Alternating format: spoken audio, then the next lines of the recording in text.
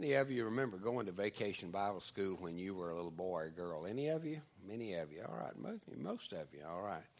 Vacation Bible School is that time set aside, usually 1, sometimes 2 weeks out of the summer, in which boys and girls come together for a real intensive time of Bible study. It's usually focused very, very laser-like on the gospel, and it will be this week. So be praying for boys and girls. Many people come to know the Lord during Vacation Bible School. Any of you were saved during Vacation Bible School? Have anybody here who got saved when you were attending Vacation Bible School? All right. Sandy was, okay. I remember a lot of Vacation Bible Schools when I was a kid. Almost every one that I went to had a very specific impact on me in a way. I remember the character stories, especially Glenn Cunningham and others like that I remember hearing about. And then I remember one year our teacher had us memorize the parable of the lost sheep, and the man who had 100 sheep, and one of them had gone astray, and he left the 99 in his pen, and he went out to find the one. And just the impact of that never left me. I was maybe 9 years old, and it had such an impact on me as a 9-year-old, thinking that Jesus would go after just one lost sheep when all the others were safe in the fold. And so I didn't become a Christian at that time, but that story certainly stuck with me. And I appreciate so much those that have done all the decorating down the hallways and here at the front. And then, of course, most of our classes are going to be over in the upstairs of the building behind us. And if you have an opportunity to walk through that and see all the decorations, it's just amazing. And I know there were a lot of people who helped with that. I know Stephanie was kind of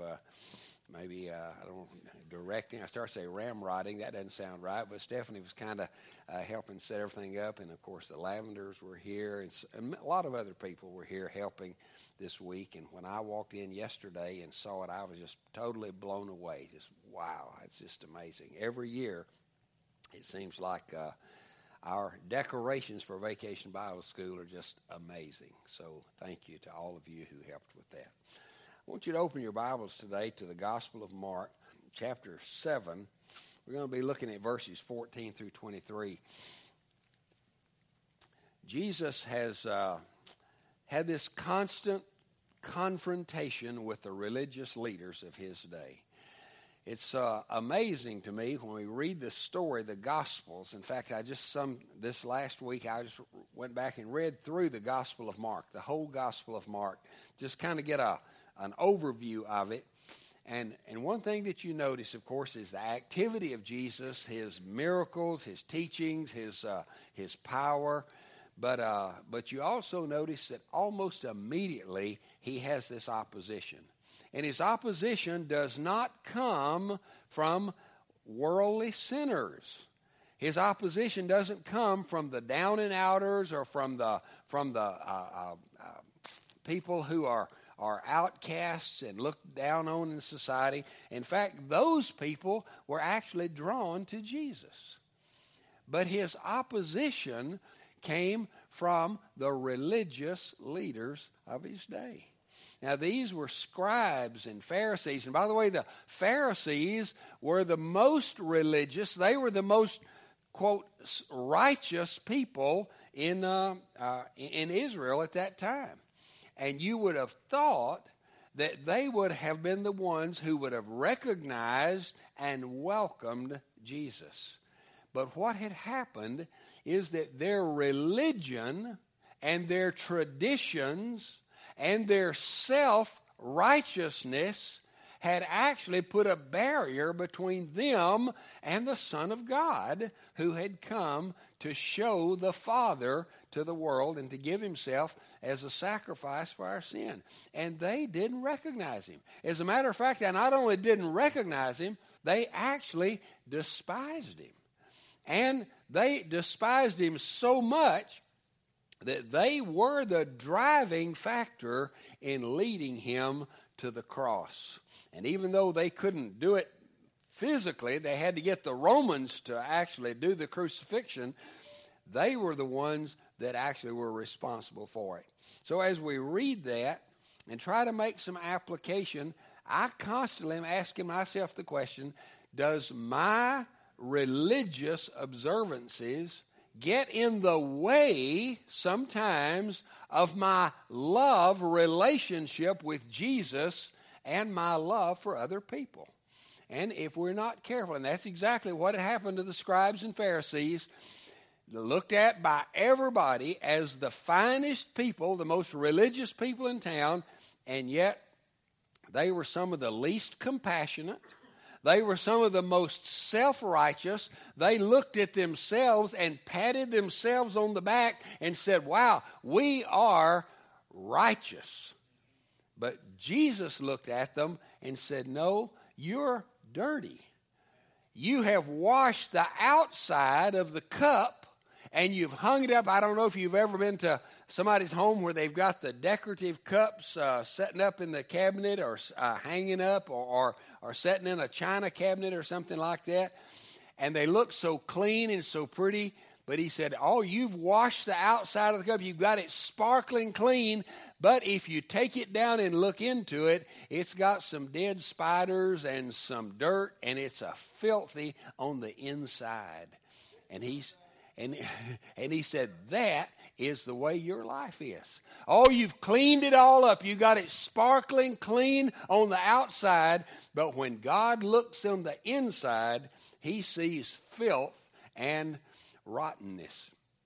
And so you can see why they didn't much like Jesus, because he told it like it was. And he said to them, you have taken your traditions and you have made them more important than the commandments of God. And the commandments of God, by the way, are not mainly about external things. And Jesus asked, he was asked, what is the greatest commandment of all the commandments? And it was to love God with all your heart and soul and mind and strength, and to love other people like you love your own self. And so all of the commandments could actually be funneled down and distilled into one word, and that is the word love. But the Pharisees had taken it, and they had not only tried to funnel it down into its essence, but they tried to expand it, and it was summed up in the word law. Law. And so they felt that trying to keep the law meticulously, and not just the Torah, it's called the first 5 books of the Bible, the law that we find in Genesis, Exodus, Leviticus, Numbers, Deuteronomy, but they had added to the law, and they had defined and expanded, and they had it just ridiculous stuff. And so part of this whole thing started with Jesus' disciples not properly, ceremonially washing their hands before they ate. And the Pharisees said, well, why are your disciples violating our traditions? And Jesus said, look, the problem is not in hand washing. It's not in dirty hands. It's in a dirty heart. And so this is what we're going to read today. Jesus said, beginning in Mark chapter 7, verse 14, when he had called all the multitude to himself, he said to them, hear me, everyone, and understand. So he's saying, what I'm about to tell you is really, really important. Listen, there is nothing that enters a man from outside which can defile him. The word defile actually means to make dirty in the sight of God. So he says, eating with unwashed hands or eating certain foods is not going to defile you in the presence of God. But the things which come out of him, those are the things that defile a man. If anyone has ears to hear, let him hear. So again, Jesus is saying, this is really important, what I'm saying to you. And And it's important what he's saying to us here today. So when he had entered into a house away from the crowd, his disciples asked him concerning the parable. And he said to them, "Are you thus without understanding also? Do you not perceive that whatever enters a man from outside cannot defile him?" In other words, what you eat is not going to make you not right with God. Now, by the way, I know that some of you will say, well, but didn't God, in Leviticus 19, didn't God give some foods that were clean and some that were unclean? And yes, he did. But they were not, that was not what made people right with God. A person could eat unclean food and still have a heart that was right toward God. And Jesus is going to make that. Thank you, sir. I heard about a preacher one time that he had a Bible verse for everything. I mean, no matter what happened, he always had a Bible verse that he'd quote. And all the kids in the church, they were actually do things to try to see what kind of Bible verse he'd quote. And one Sunday he was preaching, and he was right in the middle of a sentence, and he took a big breath in, and a bug flew right by his mouth, and he inhaled that bug. And all the kids looked at one another like, what's he going to say about that? So he got his composure back, and he said, he was a stranger, and I took him in. So I don't know if I'd have a verse if I were to swallow this cough drop. All right. So Jesus said to his disciples, he gathered with just his disciples, and they said, explain what you're talking about. And he said, are you without understanding? Do you not understand that whatever enters a man from the outside, that doesn't defile him, that doesn't make him not right with God? Because it does not enter his heart, but it goes into his stomach, and then it's eliminated. Thus, Jesus declared all foods to be clean here. So, and by the way, one of the commentaries I read on this said that if you were to look at this passage today, we don't think a whole lot about it, but it said this was probably one of the most shocking statements that Jesus made in his preaching, in his teaching ministry. It said the people, especially the Pharisees, would have absolutely been angered by such a statement as that, because he basically was saying all of the food laws, they had their place, they served a particular function, but none of them actually made people right with God. And these Pharisees, they were so meticulous about everything as to what they could eat and what they couldn't eat, what they would eat and what they wouldn't eat. So Jesus said, look, food is not the issue, because what you eat, no matter what it is, it goes into your stomach, but it doesn't go into your heart. And after a while, it passes on out of the body, and it's gone.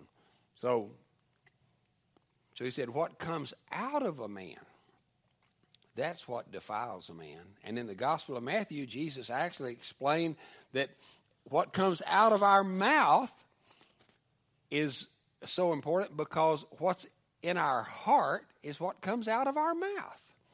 And so the issue is the inner part, the inner man. It's what comes out of a man that defiles him. Then he's going to go into some explanation here. And in verse 21, for from within, out of the heart of men, proceed, and then he gives a list of like 13 things that come out of the heart. And this is not a comprehensive list, doesn't cover everything, but he said there proceed evil thoughts. That is, evil motives. That's the intentions. The word, actually, the Greek word is the word that means the intentions. And so he said, it's possible, for instance, to do a good thing with evil intentions. And most of us have felt that challenge from time to time. So he said, out of the heart of men proceed evil thoughts, adulteries, fornications, murders, thefts, covetousness. And by the way, this is pretty much just a list here of the last 5 commandments, of the 10 commandments. Wickedness, deceit, lewdness, an evil eye, blasphemy, pride, and foolishness. All these evil things come from within and defile a man. So the point that Jesus is making here, and that I want to make, is that, well, first of all, he's not saying that food is not important. As I was reading through this, I was thinking, somebody could go away and say, well, it doesn't really matter what I eat, how much I eat, or anything like that. As far as your relationship with God, it really doesn't. But God has given us all things richly to enjoy, but he also expects us to be sensible and not eat unhealthy things, and not eat too much of things, and especially not to eat too much of unhealthy things. And so while it may not affect our relationship with God, it does affect our health, what we eat. So he's not saying here that food is unimportant, but he's saying that food is not to be the focus when it comes to righteousness. And you can eat very, very unhealthy things and still go to heaven. In fact, you might even get there sooner because food does have an effect on us physically, but it does not have an effect on us as far as our relationship to God. But what his point is here is that sin is an inside job. In all of our life, there are external observances of what we would call religion, religious activities. And the Pharisees were masters at pulling that off. They absolutely did all the right things, but they did it for all the wrong reasons. They did it to be seen of men. Jesus said the Pharisees, they gave their money, they said their prayers, they fasted, but they did it all just to be seen of men, so that people would brag on them and people would say, wow, they're so religious. They must really be the best people in town. And all the time, God was looking at their heart, and he was saying they need a new heart. Nicodemus, who was a ruler of the Jews, he was one of the 70 leaders of the entire Jewish nation, and he came to Jesus one night, and he said, good master, we know that nobody can do the things you do unless God is with him. And Jesus didn't even discuss that with him. Jesus cut right to the chase, and he said, Nicodemus, you must be born again. You must be born again. And I tell you, God would look at us, and all of us, and he would say, what are you depending on to be right with God? What are you counting on? You say, well, I go to church every Sunday, and I do this, and I do that, and all those are good things. And in fact, the things the Pharisees did were good things. But Jesus is asking the question, why do you do those things? What is in your heart?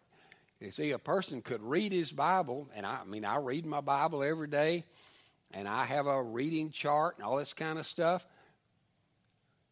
Even this week, as I was thinking about this message, I thought, am I reading my Bible because I love God? Because I delight in it? Because I really enjoy it? Because I feed on it?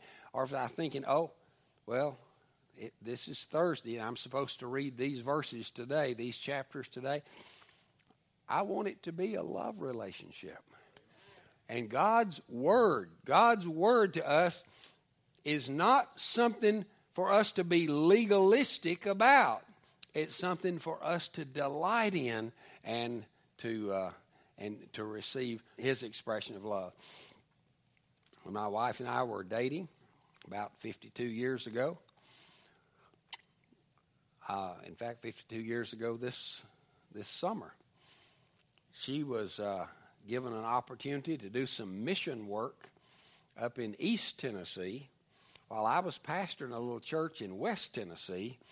Tennessee's a great big state across, and so about 400 miles between us.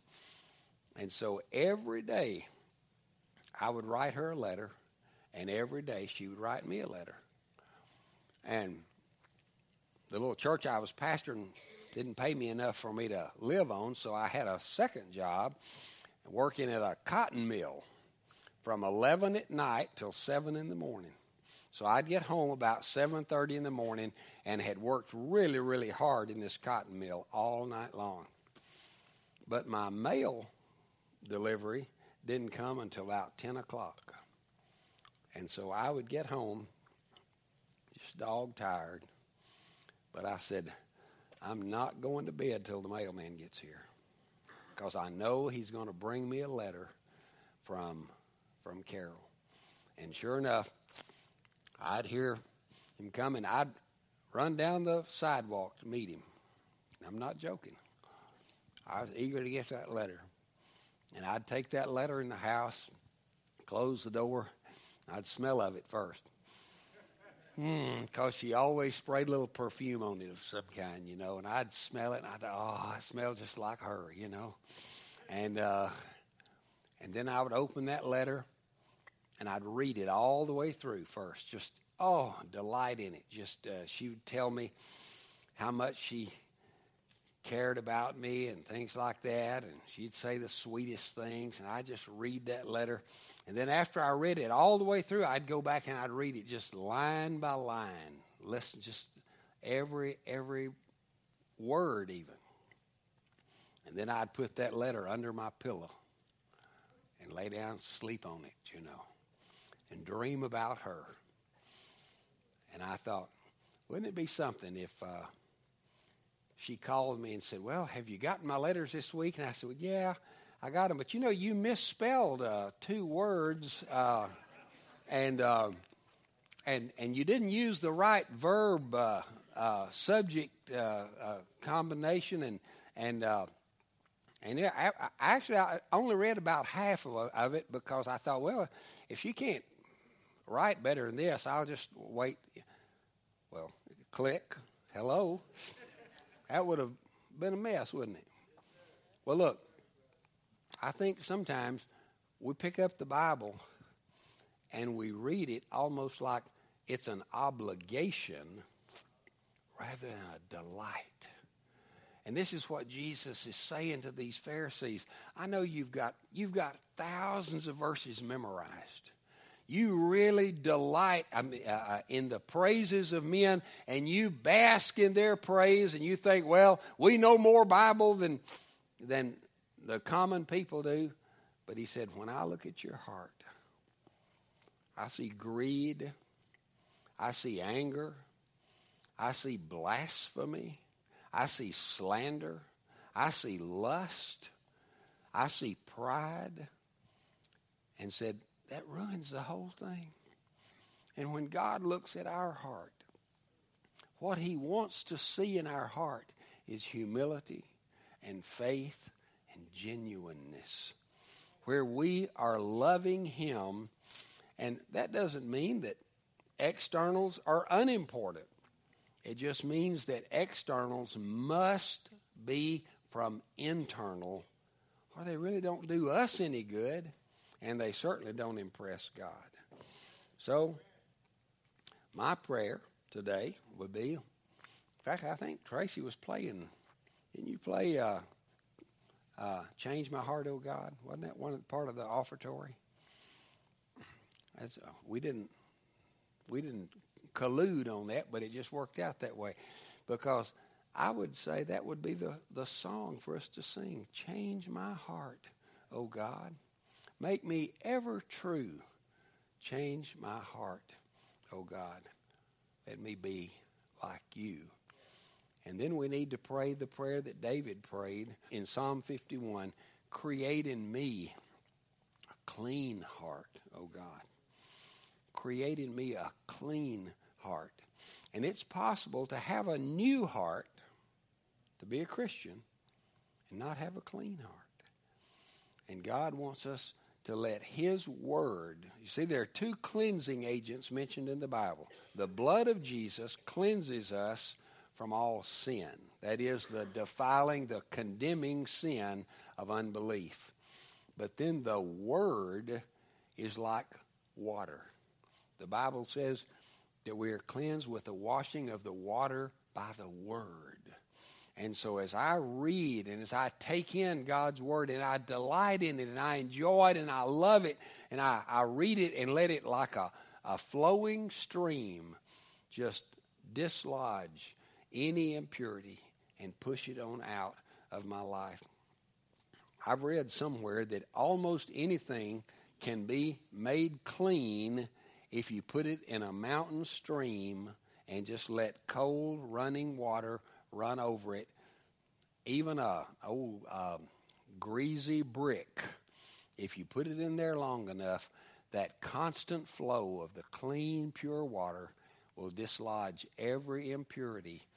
And if you've ever been up into the Smoky Mountains or somewhere like that and have reached down into one of the stream beds, you pick up those rocks and they are just polished and clean, absolutely beautiful. And every time I do that, I think, as I let the water of the Word just flow over me, it dislodges impurities and it helps create in me a heart that is clean before God. Well, let's pray. Heavenly Father, thank you so much for your Word. Lord, I delight in your Word. And I know there are times as I read it that it stings me a little bit. It convicts me. But then it also cleanses me. I thank you that like a mirror, it shows me what needs to be cleansed, and then it makes me clean. And I pray for all of us today, Father, that you will create in us a clean heart, and that we could sing, change my heart, O God. Make it ever true. Change my heart, O God. Let me be like you. In Jesus' name I pray. Amen.